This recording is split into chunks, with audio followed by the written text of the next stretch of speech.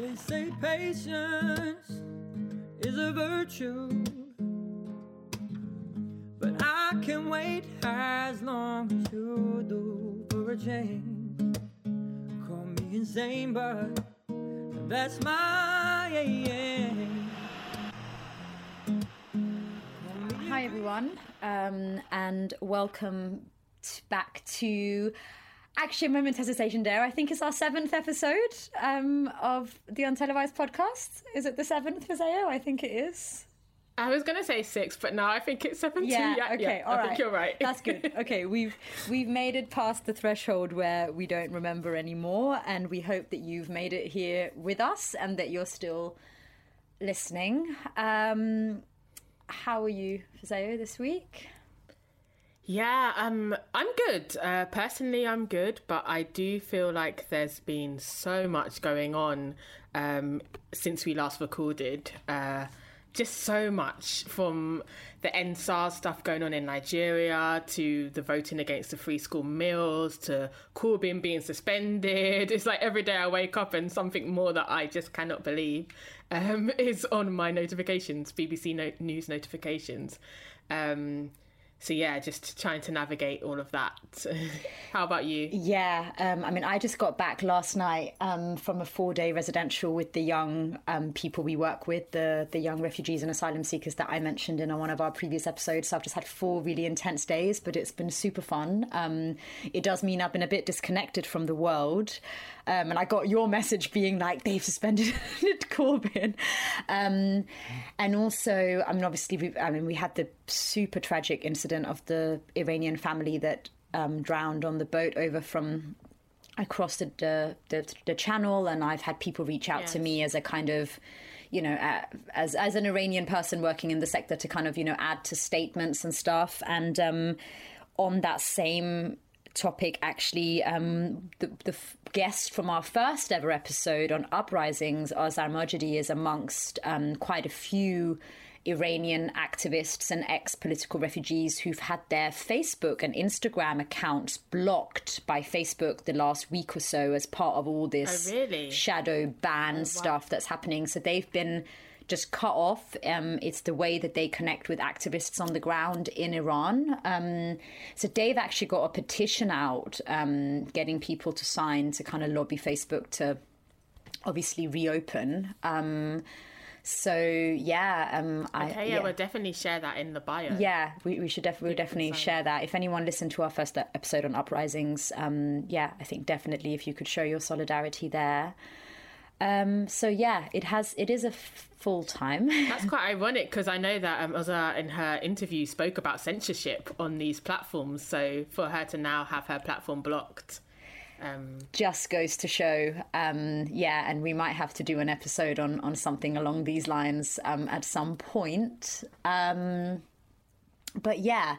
on a slightly lighter note, we've just come out of a workshop at Ethical Consumers annual conference, and we were facilitating a session on a grassroots response to COVID off the back of, you know, our last episode, if people, you know, if you might have heard, was on grassroots. And so we got to kind of explore that with loads of different people, with consumers, with businesses, with other people in the grassroots sector that kind of wanted to take some learning from the grassroots sector and think about how we could almost move past COVID with that learning and build more sort of resilient communities, I guess, is what, you know, the focus of the conference was. Because of that, we thought, why not do an episode on ethical consumption this time?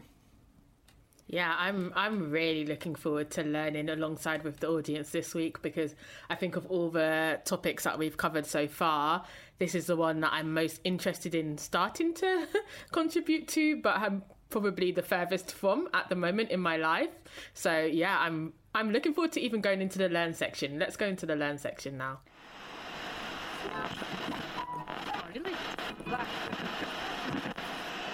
Okay, so ethical consumption, quite a big term, potentially quite easily interpreted very differently by different people. But we thought we would start right at the kind of real core level and define ethical, or at least try to define ethical. Ethical is a really big word.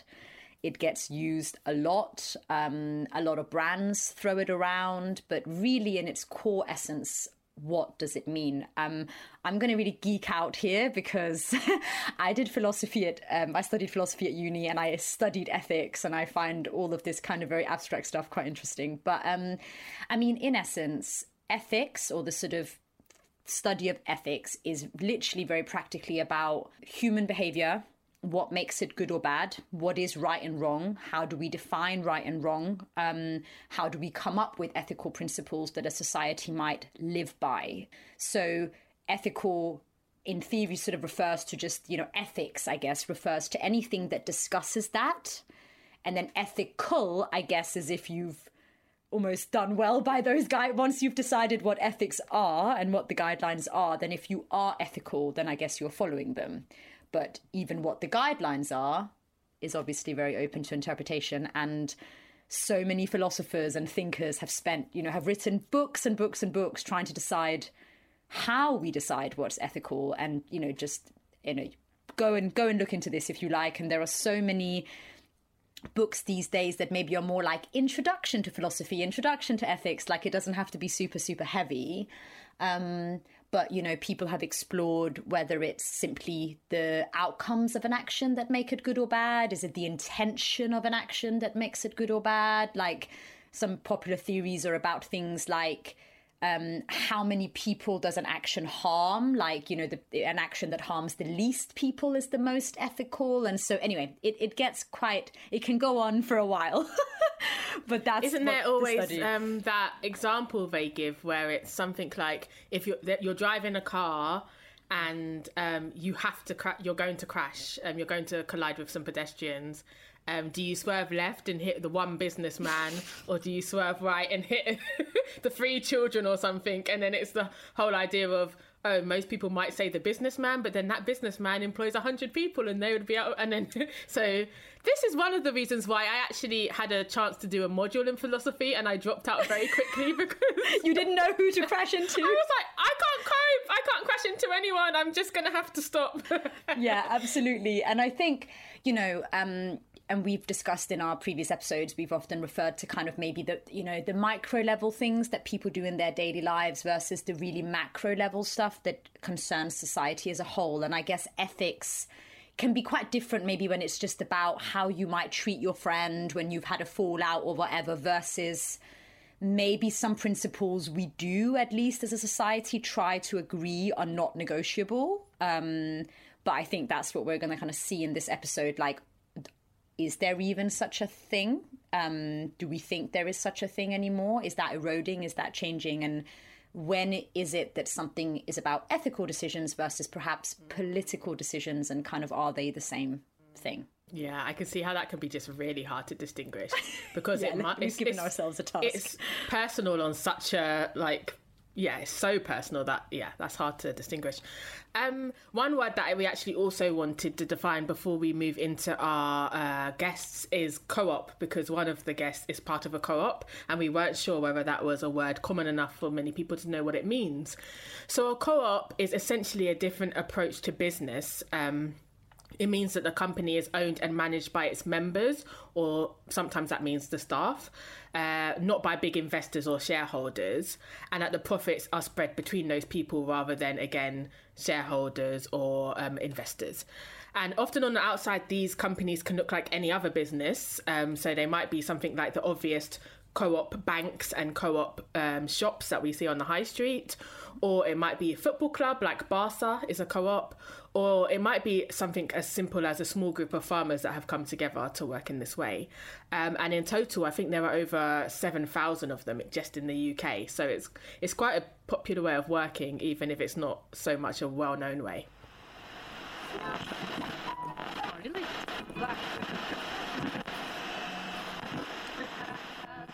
So our first guests on this episode are probably maybe the most obvious guests to have on episode about ethical consumption.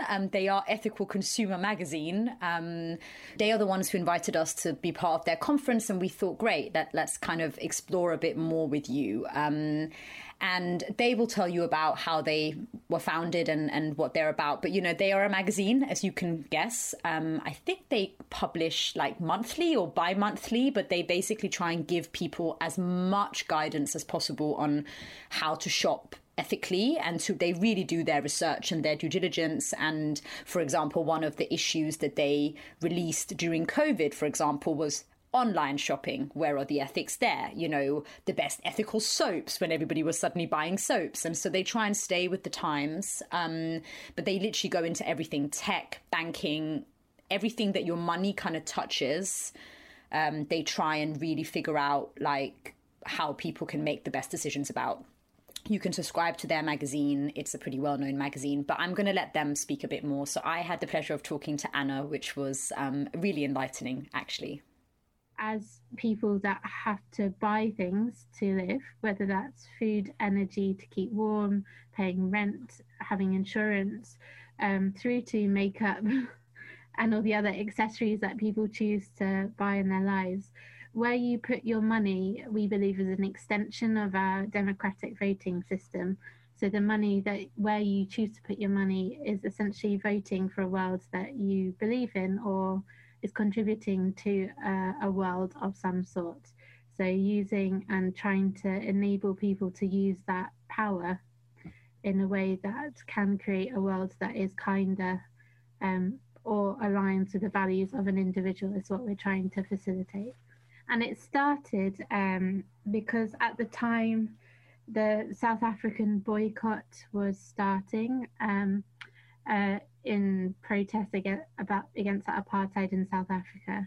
And at that time, there wasn't really a place where you could go to really understand the ties and links between companies and products being made from and exported from South Africa. So Ethical Consumer set itself up originally to kind of try and offer that space to put corporates under the spotlight and put pressure on them to stop their links and ties with regimes that people didn't agree with. And so that boycott movement is kind of at the core of where ethical consumer stems and comes from.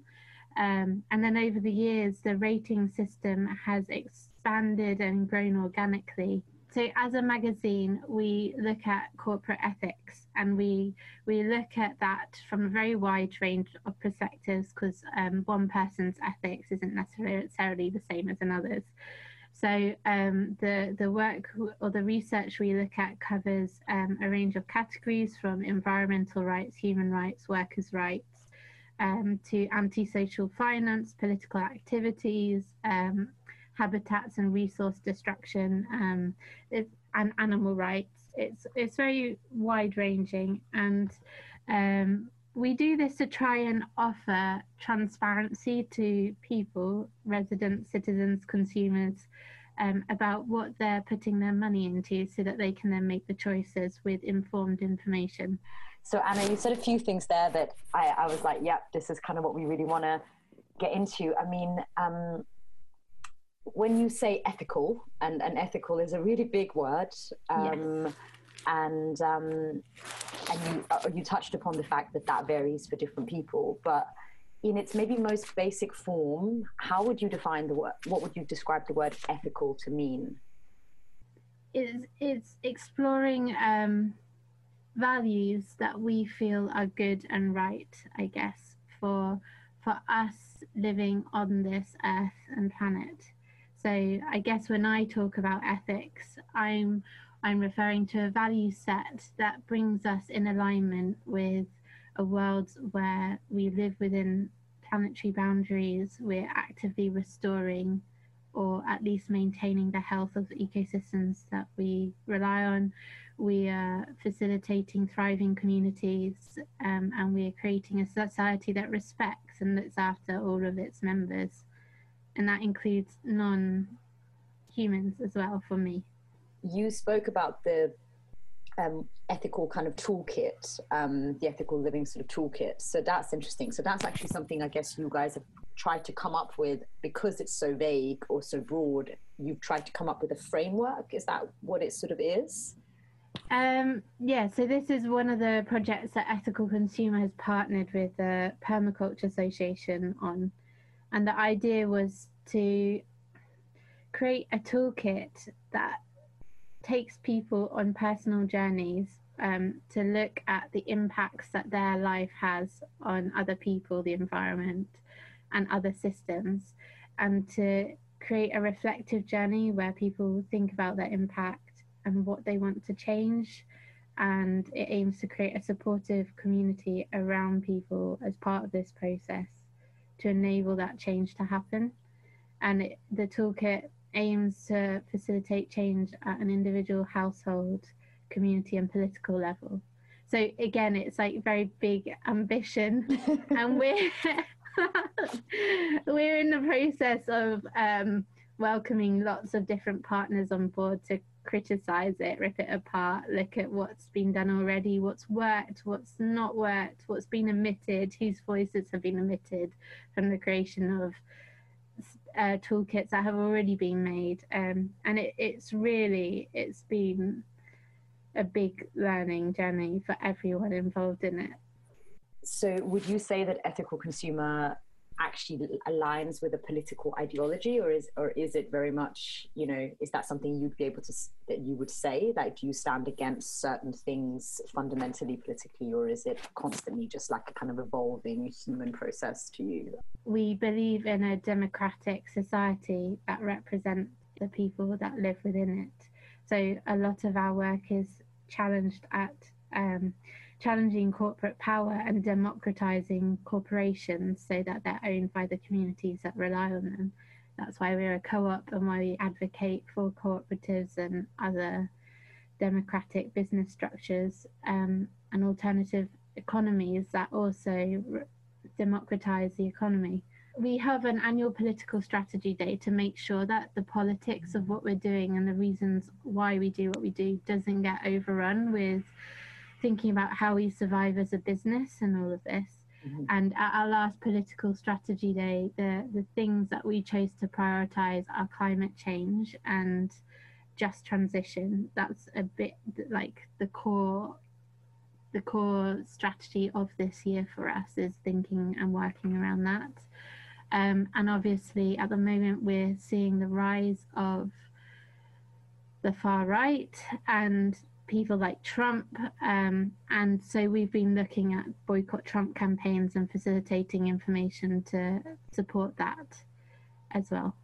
So Anna, I mean, obviously, given what you guys do as a magazine, maybe I can sort of guess the answer to this, but I mean, do you think that ethical consumption is possible then? I mean, is the ethical way of life that we speak about and consumerism, are they in any way like innately incompatible, or do you feel that they can actually be made, that consumption can genuinely be ethical, like in the world that we live in?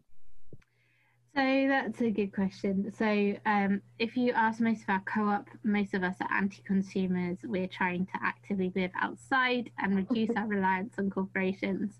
The name ethical consumer came at a time where that term wasn't really used, and so we've become known for that name and that brand.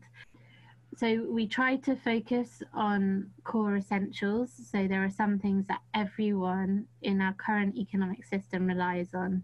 Most people will have a bank. Where that bank puts its money affects hugely the sort of society and setup and infrastructure that's being invested in. Again, most people have heat their homes and rely on energy companies to do that. We all have to eat. So where you eat, unless we're privileged enough to have access to a garden or access to land or something like this, you're probably going to rely on accessing food from markets. So again, there are some key essentials that most people rely on. And so that's where we feel that the power of the ethical consumer is profound and really can shift things. But ultimately, consumerism is not the be-all and end-all. Ultimately, we want to see a society where people have their needs fully met, and that can't all be met by a market necessarily.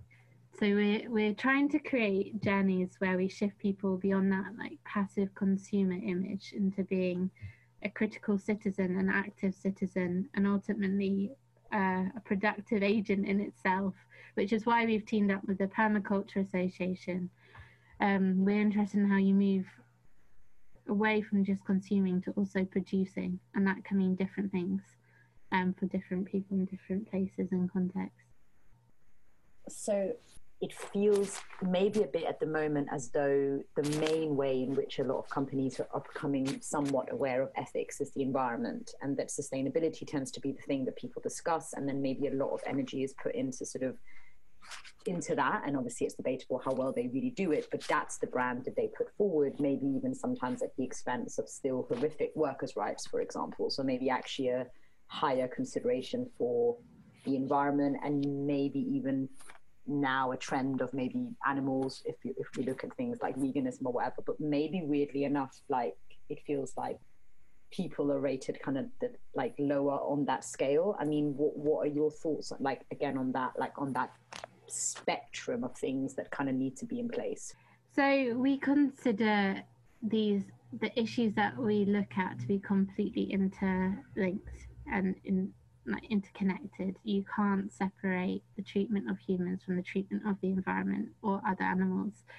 And so to be considered ethical in the light of our ranking, a company or an organization has to be trying to address everything and thinking holistically about its actions and what it's doing. Focusing on single issues isn't enough, particularly if it's come about as a result of a David Attenborough documentary or some other like fashionable event that's happened. So it's really important that it's not only addressing impacts holistically, but it's actually embedding ethics into the core operation and design of an organization and business, which is why in our ratings, we also look at company structure and type and governance. So I think I'm fair to say, as a co-op, we don't believe that for-profit companies have a role into the future. You can't run a company for the benefit of shareholders and still make business decisions that are aligned with what's good and right for the environment and the workers involved in the company and the other people and communities linked to that company. And so I guess another factor that probably comes up a lot is that the minute companies then are seen as more ethical, and they obviously have to put much more effort into doing that, and because of the way the world is set up, being ethical is probably more expensive. I mean, for the company, and then therefore also for the consumer. Where does that then start to feature in the ethical process? You know, so a company perhaps does everything it can to make its products more ethical. They have to produce them, therefore perhaps at higher rates and higher wages and all these things, and then therefore perhaps the people that have access to buy them have to be more affluent, and then perhaps the ethical burden or responsibility of the consumer also starts to fall a bit based on their privilege and so on. So I mean, again, how does that kind of feature into the process for you? So first of all, company change and consumer change isn't enough, which is why we also work at the policy level. For as long as we have an economic system that doesn't internalize true costs of production, you're going to end up in a situation, or can end up in a situation that you describe, where the company increases costs of production that then pass on to the consumer, which makes products inaccessible. So it's worth saying that policy levels, that systemic change has to go hand in hand with that change within companies and within communities. So yes, the situation you described often happens, but also there are really interesting models emerging all around the world of how you can embed ethics in such a way that it doesn't pass on the cost onto the consumer. And this is where you start looking at alternative models of what it means to be a business in the century going forwards and what that looks like. So I do a lot within the food world, so I'm going to pull on food examples here. So in Lancaster, we've got a surplus food depot called Egg Cup that's now set up a food buying co-op that then distributes fresh produce from local producers to a food club network in Lancaster that's made of people living in food insecurity or on the verge of insecurity. And so through collectively shaping and coming together, they've increased their power to then access good quality produce and that they wouldn't have accessed otherwise through going to the industrial food market, I guess. And then there are examples of places like Unicorn in Manchester. So they've set themselves up at a scale slightly larger than the average whole food shop, which means that they can buy in larger quantities and reduce the cost down. So you end up with what feels and looks like almost like a supermarket, but everything within that has gone through a very rigid scrutiny around the ethics and what the products are linked to, and the cost is comparable to a supermarket. So you have models that are trying to innovate in the restrictions of the current system, and then there are so many great projects and models coming out that don't work within our current economic system. So you have community gardens that are growing and exchanging labour for produce and distributing surpluses to local communities via community centres. You have people setting up access economy type models. So you pay a much lower amount to access tools or equipment that you wouldn't necessarily be able to afford if you owned everything yourself. And then if we go to housing co-ops and all of those sort of models, there are really interesting ways of making housing affordable. And also in the energy world, you again have really good examples of community energy ownership. Policy change has to happen. There are ways to work around restraints to make sure that we're making ethical options accessible, but ultimately we do need to change the system so everything we talk about just becomes the norm. It's not something based around how much money you earn or where you live and what you can access. And I mean, Anna, how have you? What shifts have you guys seen with consumerism since COVID? And I've received your magazines, and I saw that you did one specifically on online shopping. Obviously, like suddenly evaluating actually where people could shop more ethically online. That seemed like an obvious step, but yeah, what have you seen? And I mean, has consumerism risen? Has it, I mean, it could have gone either way. You could assume people might buy less because they were earning less and doing less, and not equally they were sitting at home all day online shopping. So it'd be interesting to hear what you think it's done, maybe both practically, but also to people's mindsets, if you have any sense of that. Yeah, I appreciate that's a hard thing to evaluate. Yeah, I'm best drawing again on the food experience and the stuff I'm linked with. So throughout this year, obviously, this is against the backdrop of people being furloughed, being made redundant, and all of this. But people who have retained their jobs, they've had more expendable money because they haven't been able to do all the things that they maybe once thought were important. And so they've had savings, and we've seen a huge increase in interest in both ethical consumerism and in putting money into businesses and projects and work that aligns with people's values. So we have seen a boom within food, we've seen a boom in organic food sales, particularly of like local veg box schemes and things like this. In fact, some haven't been able to cope with the rise in demand. And just ethical consumer itself, our subscriptions have gone crazy. We've never seen a period where so many people are subscribing to us. And I think that is an indication that people really want to use this moment to shift things. It's offering a moment of shock and an opportunity to transform. Whether our government takes that opportunity is another question. And then again, the emergence of all the community aid groups has just been incredible. And from that, you've seen initiatives and projects emerge that aren't based around a market and an economy that fits within our current capitalist economy. So again, you've seen examples of people moving beyond that passive consumer to be like empowered citizens within their own communities, which has been really inspiring.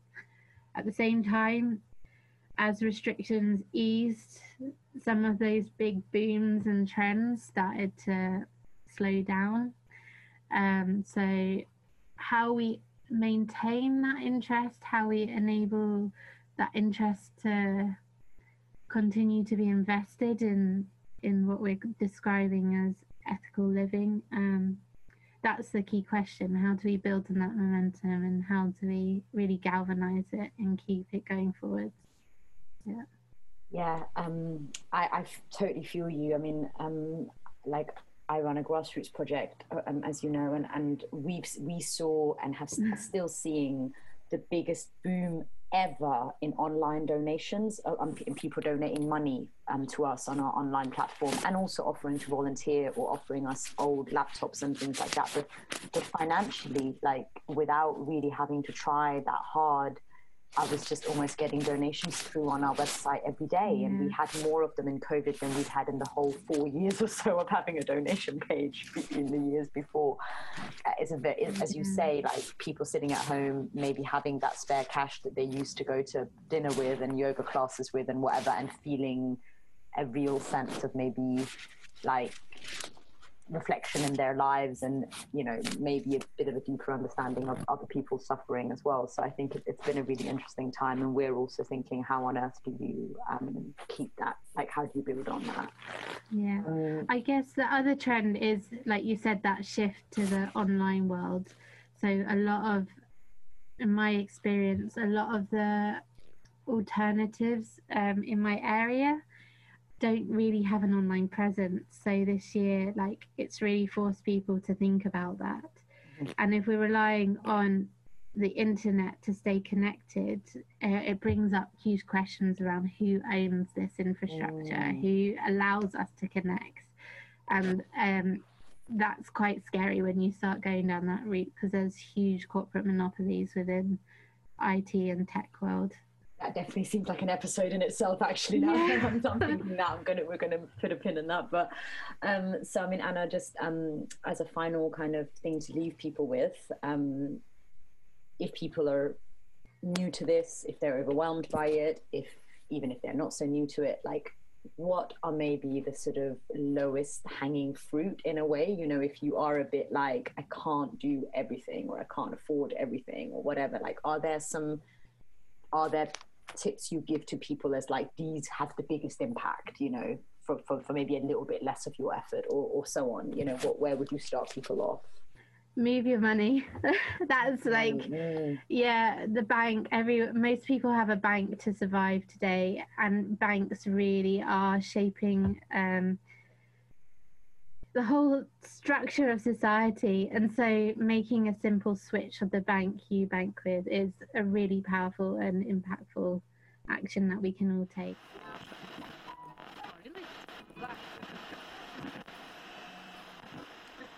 So this week I'm speaking to Molly James, and Molly works for an organisation called Know the Origin.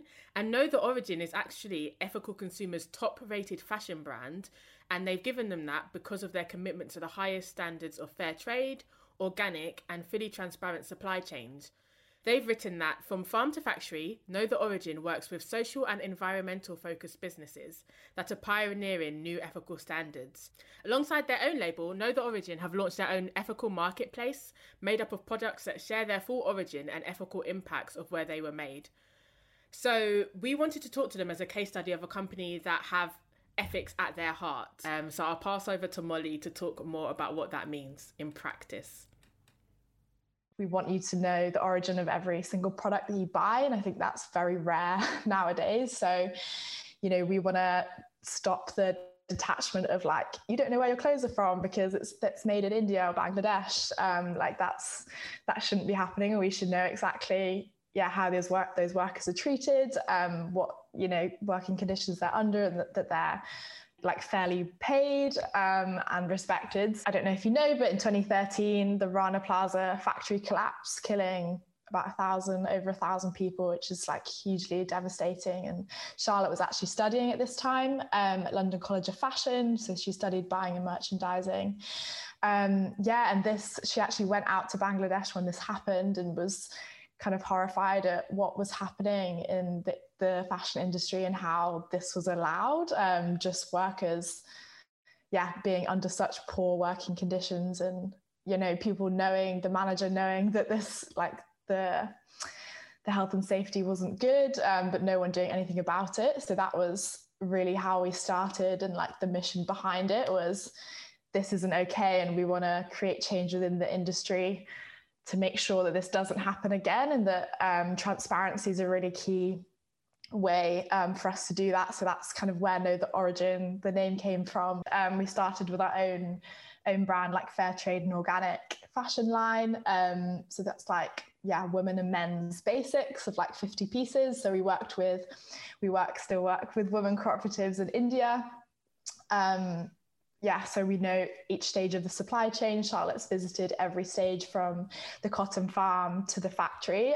So we know that these factories and these suppliers are doing amazing things and treating their workers, really well, not just fairly paid, but investing in their futures, their education, their families, which is like super important to us.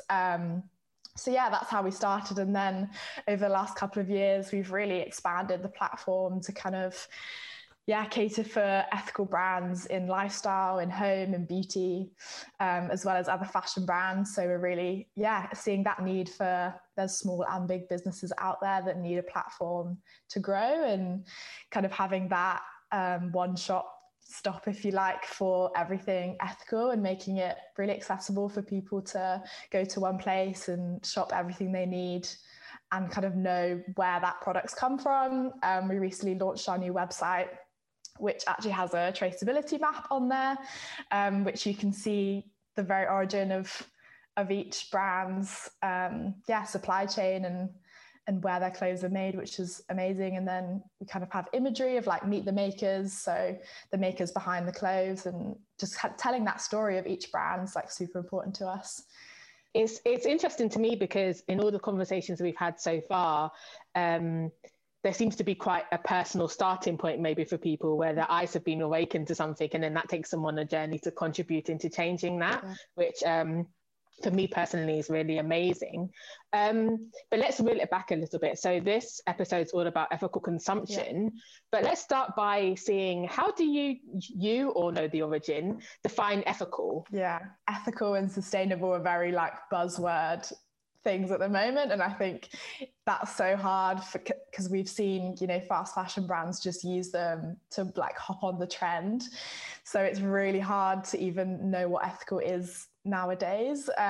For me, it means treating the environment and the people with care and respect throughout your supply chain, and like educating and helping consumers to like understand and reattach to like the origin of their clothes, and really bringing the two together, because there's people that have hours working to make these clothes, and if we're not acknowledging them or treating them right, then I think that's just awful. Like if it was on our doorstep, we'd be doing something about it.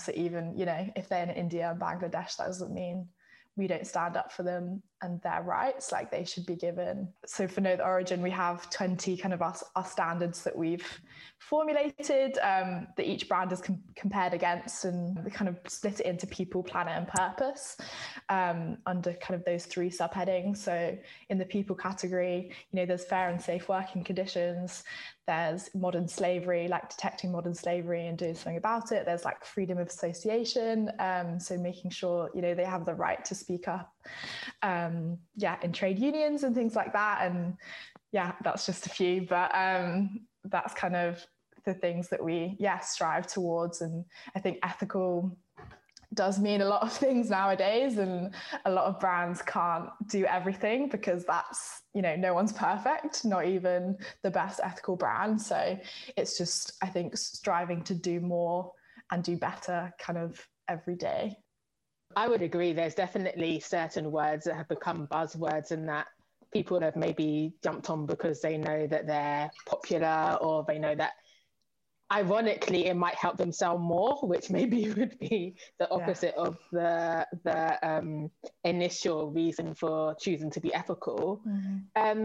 In that vein, do you think that ethics can be applied to consumerism, or do you think that consumerism is inherently unethical? I mean, you spoke about, for example, like Bangladesh and the supply chains, etc. But another thing you spoke about, modern slavery, we know that that's happening even here in the UK. Up north, there's loads of factories and stuff where people are essentially being treated very unethically. And consumerism obviously encourages consumption, constant consumption. So do you think that you can be ethical and a consumer, or are they sort of like opposing forces?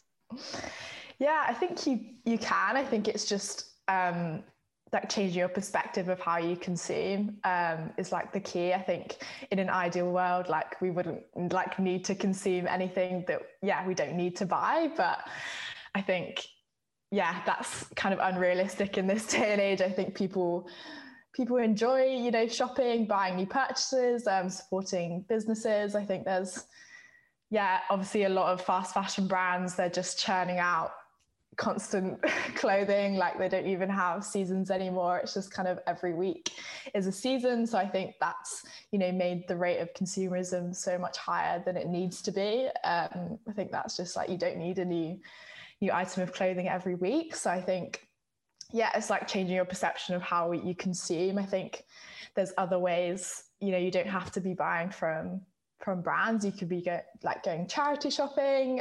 You could be like repairing and making your clothes last longer, doing like clothes swaps with your friends. Like there's so many different options of making consumerism like still fun, but not like you don't have to be buying £2 t-shirts from Primark like every week, that kind of thing. So I think it's just kind of like educating and reading up on things that really does matter, and supporting clothing businesses like ourselves that actually treat their workers fairly and invest back into the environment, and kind of holding other brands accountable for what they're not doing, and really pushing for change in that way. I think consumerism, I don't think is a bad thing. I think it's just changing the way you consume.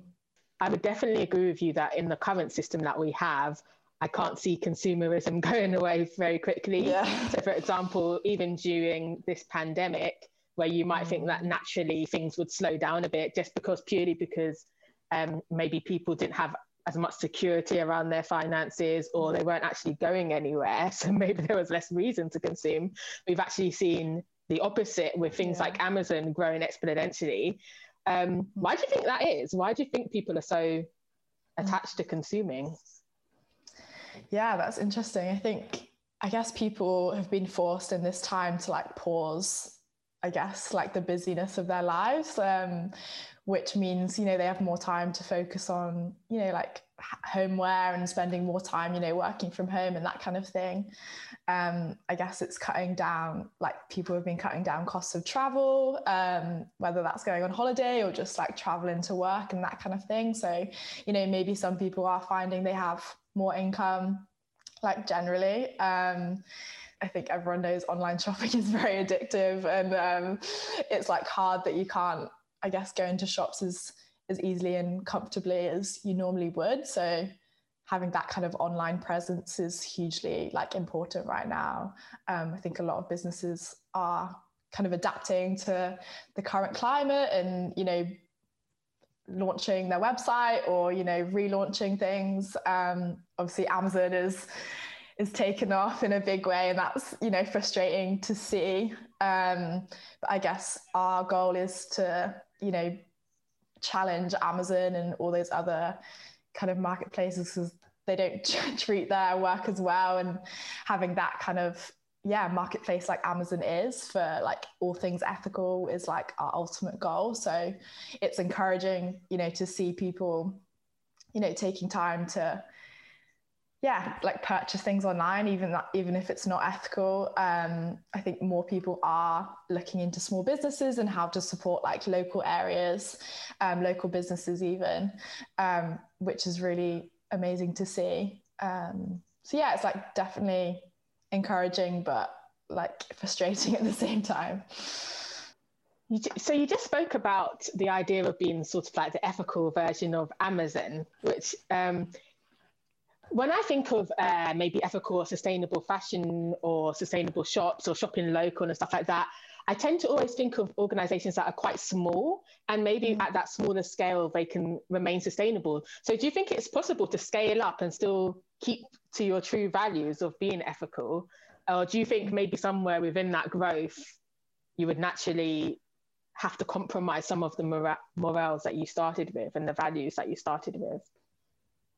I think it's definitely possible. I think starting from the place of like we are sustainable business is like the key to that. I don't think you can. I mean you can, but it's really hard to, you know, if you've got like 100 employees and you're a big business, to then go back on yourself and find those like core values of where you stand. I think we started, obviously Charlotte started Know the Origin, and we've grown to like, we're a 6-man team now, which is amazing, but, you know, still fairly small. And, you know, there are days where I get super busy, like pretty manic, but I think having employees that really, you know, care about what we're doing. And I mean, it's very easy to get caught up in, you know, sales, and like retail is like competitive.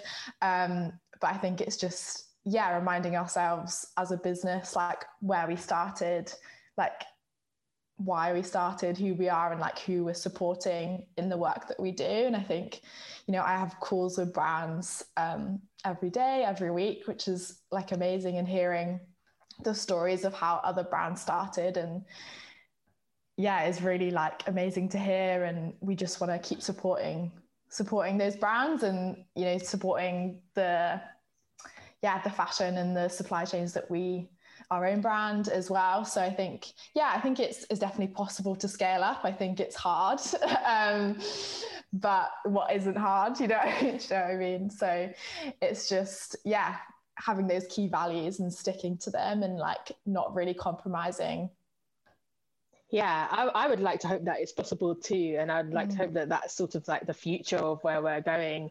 It's just, I guess, hard when you're looking at the current state of things to identify some of these bigger organizations that have managed to stay true to, or even take this course or this route, I guess. And even sometimes, like you say, organizations that seem to have started in a good place.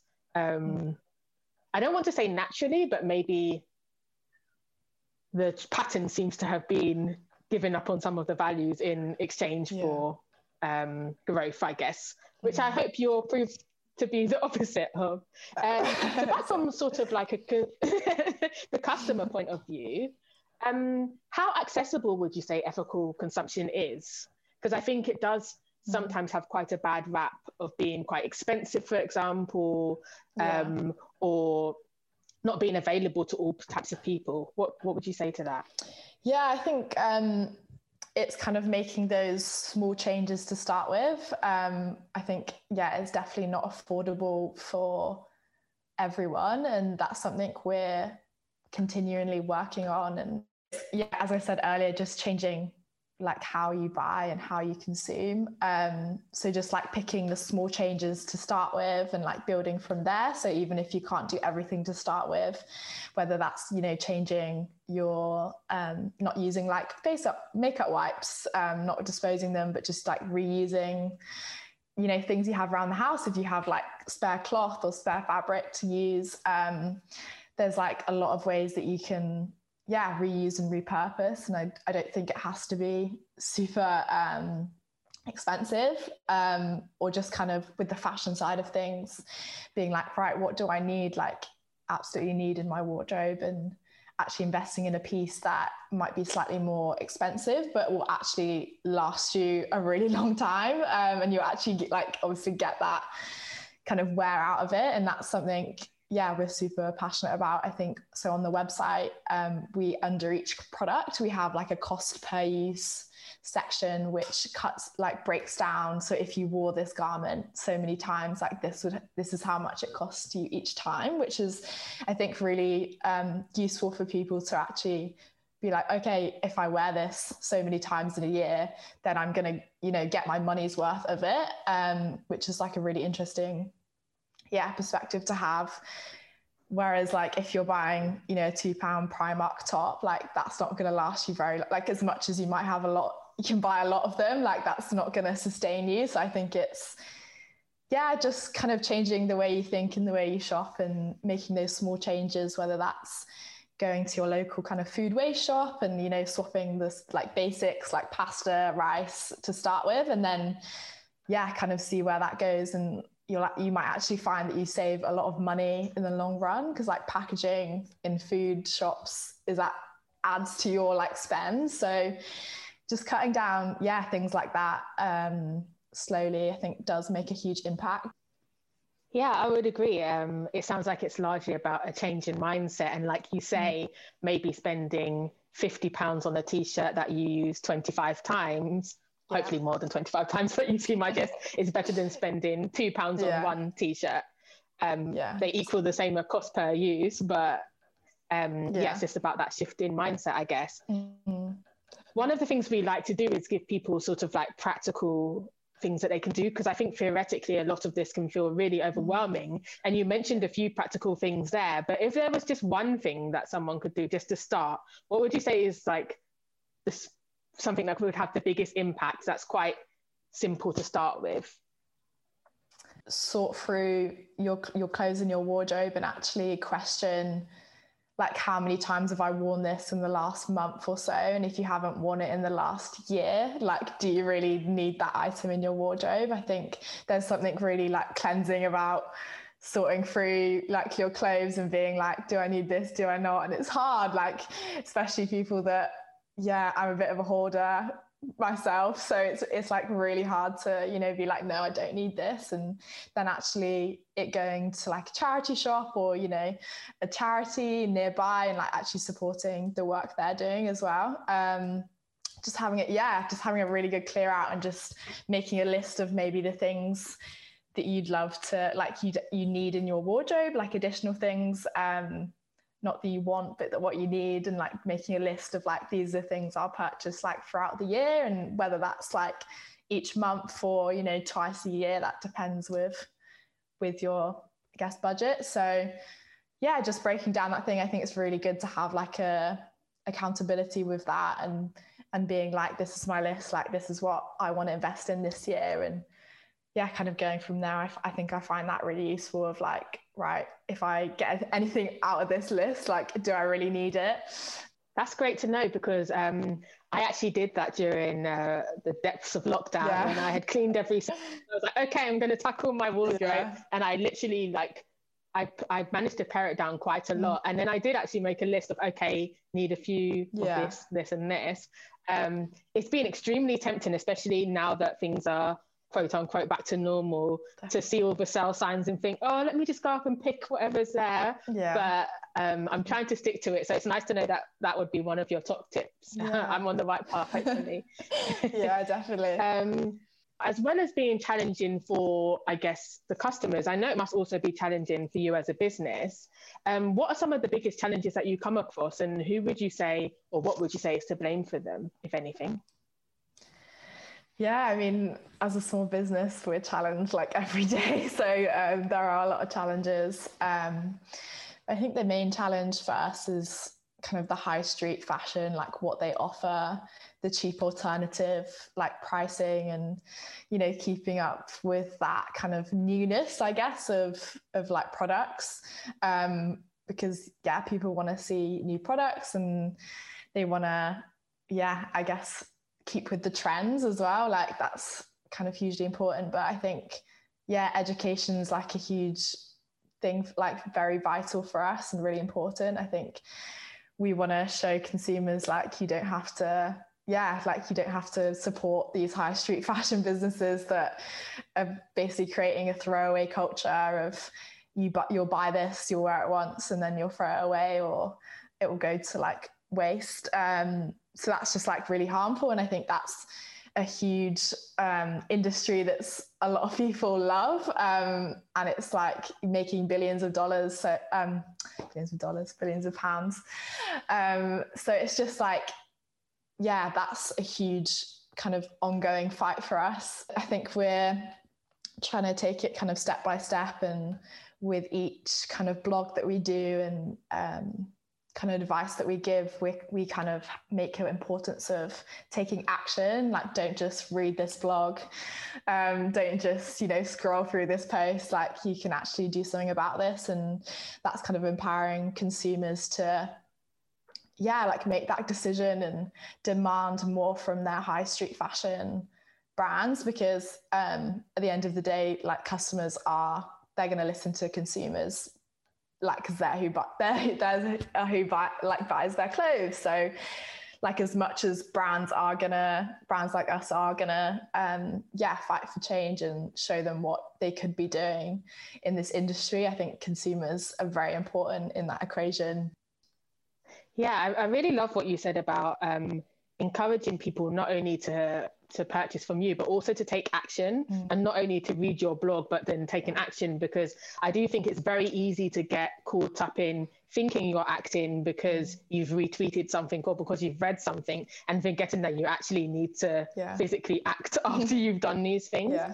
And also how you speak about, I guess, refinding your own power. I think often you can feel quite powerless against like big corporations, and you can feel quite powerless when looking at big things like climate change, but actually we all have individual power, and when that power is put collectively, we have the power to influence and determine how these things go. I guess my last question would be, when would Know the Origins work no longer be needed, or do you think it will always be needed? Yeah, it's a tough one. I think like the fashion industry, the retail industry is always evolving, and like competition is a thing, and like businesses can't survive without, competition, and there are always going to be brands that are going to cut corners, because it's just like the easier route. It was like cut prices, that kind of thing. So there's always going to be that competitiveness, which is frustrating. But the end goal is like, ideally all brands will be ethical and sustainable, and there'll be no such thing as fast fashion, which would be amazing, because you can't produce clothes fast and treat your work as well. It's just like not viable.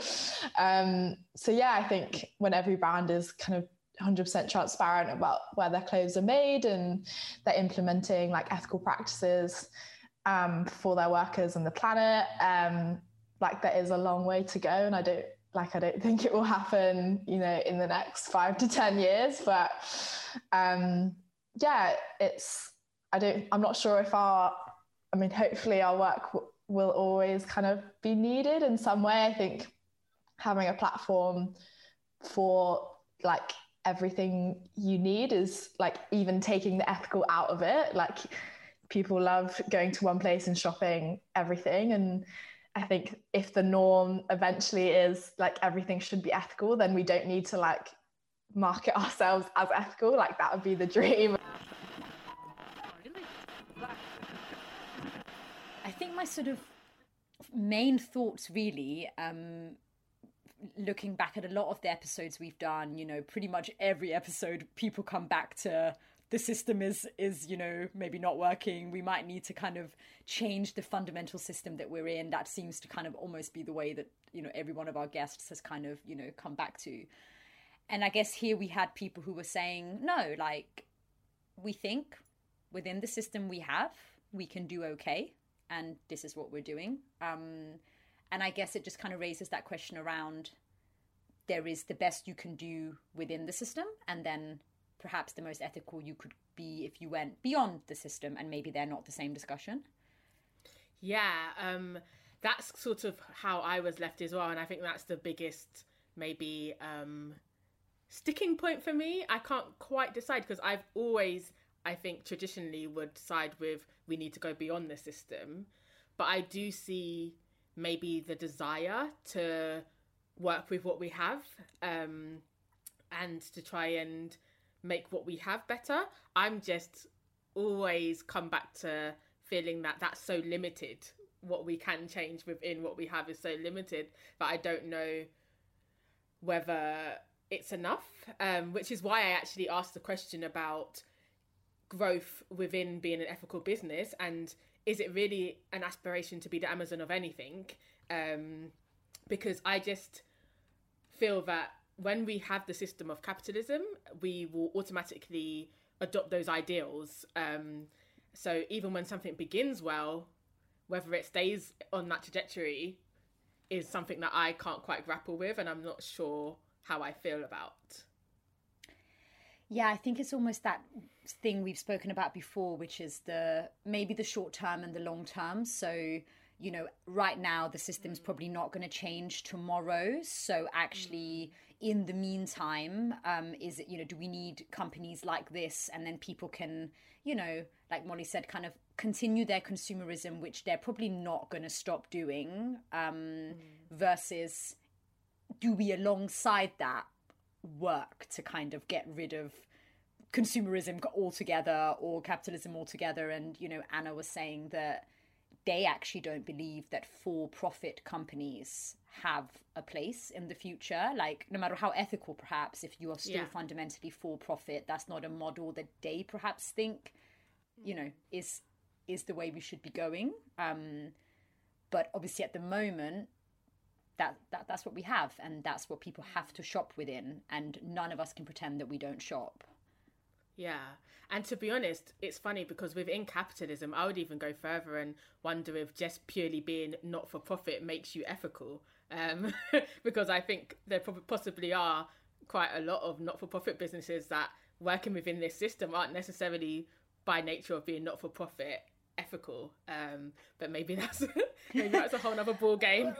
Well, I mean, you know, it kind of speaks a bit to what Bo said in our last episode, which was, you know, even in the charity sector where everybody's supposedly doing good and it's the good space, there is huge distinction, and there are people doing a lot less good than others. So it's never that blanket, right? And so maybe, as you say, just being not-for-profit is not even the step. I mean, it's really interesting because when you put ethical into the dictionary on Google, you know, as we do when we check out our word definitions and stuff, the example Google gives as a way of using the word ethical is literally, can a profitable business ever be ethical? That is actually the example that comes up in the use of that word of all examples, which is quite interesting. Yeah, I do struggle with the idea of that. And whilst I see the value in trying to make what we have better and maybe doing that alongside and trying, like, in this life, I guess, to live as best you can, I just wonder if that means that we're not changing our ideology enough to ever get to the point where there will be substantial change.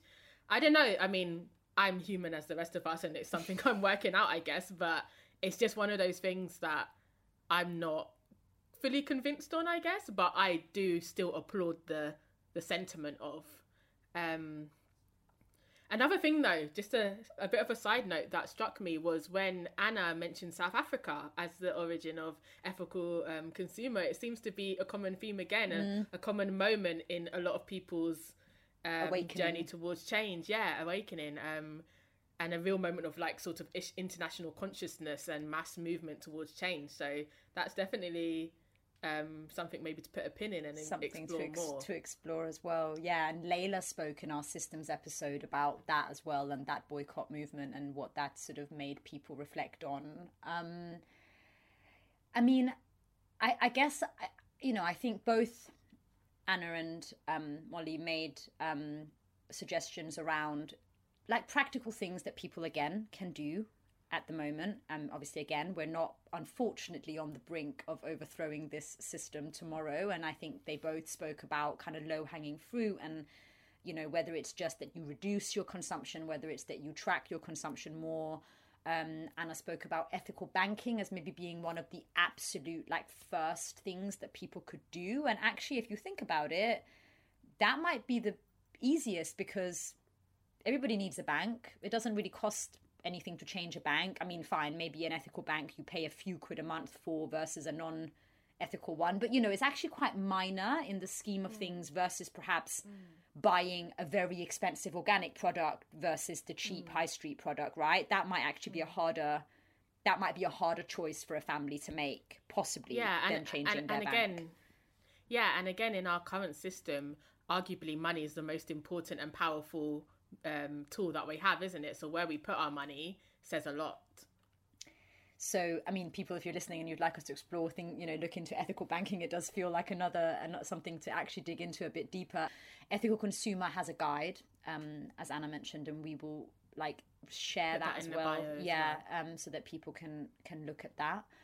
And then, of course, there were a lot of tips given there. I mean, I thought it was very interesting, actually, what was said about maybe trying to measure the cost per wear of a t-shirt, or this idea of maybe false economy, and actually you've paid a lot of money for this top and you could have bought 10 of those tops from Primark, but are they all going to basically not be usable after a month or whatever, whereas this top will last you for life? And is there just a bit more understanding people can also just have, of where their money is, not just where it's going ethically, but just practically, financially, is it paying off for them?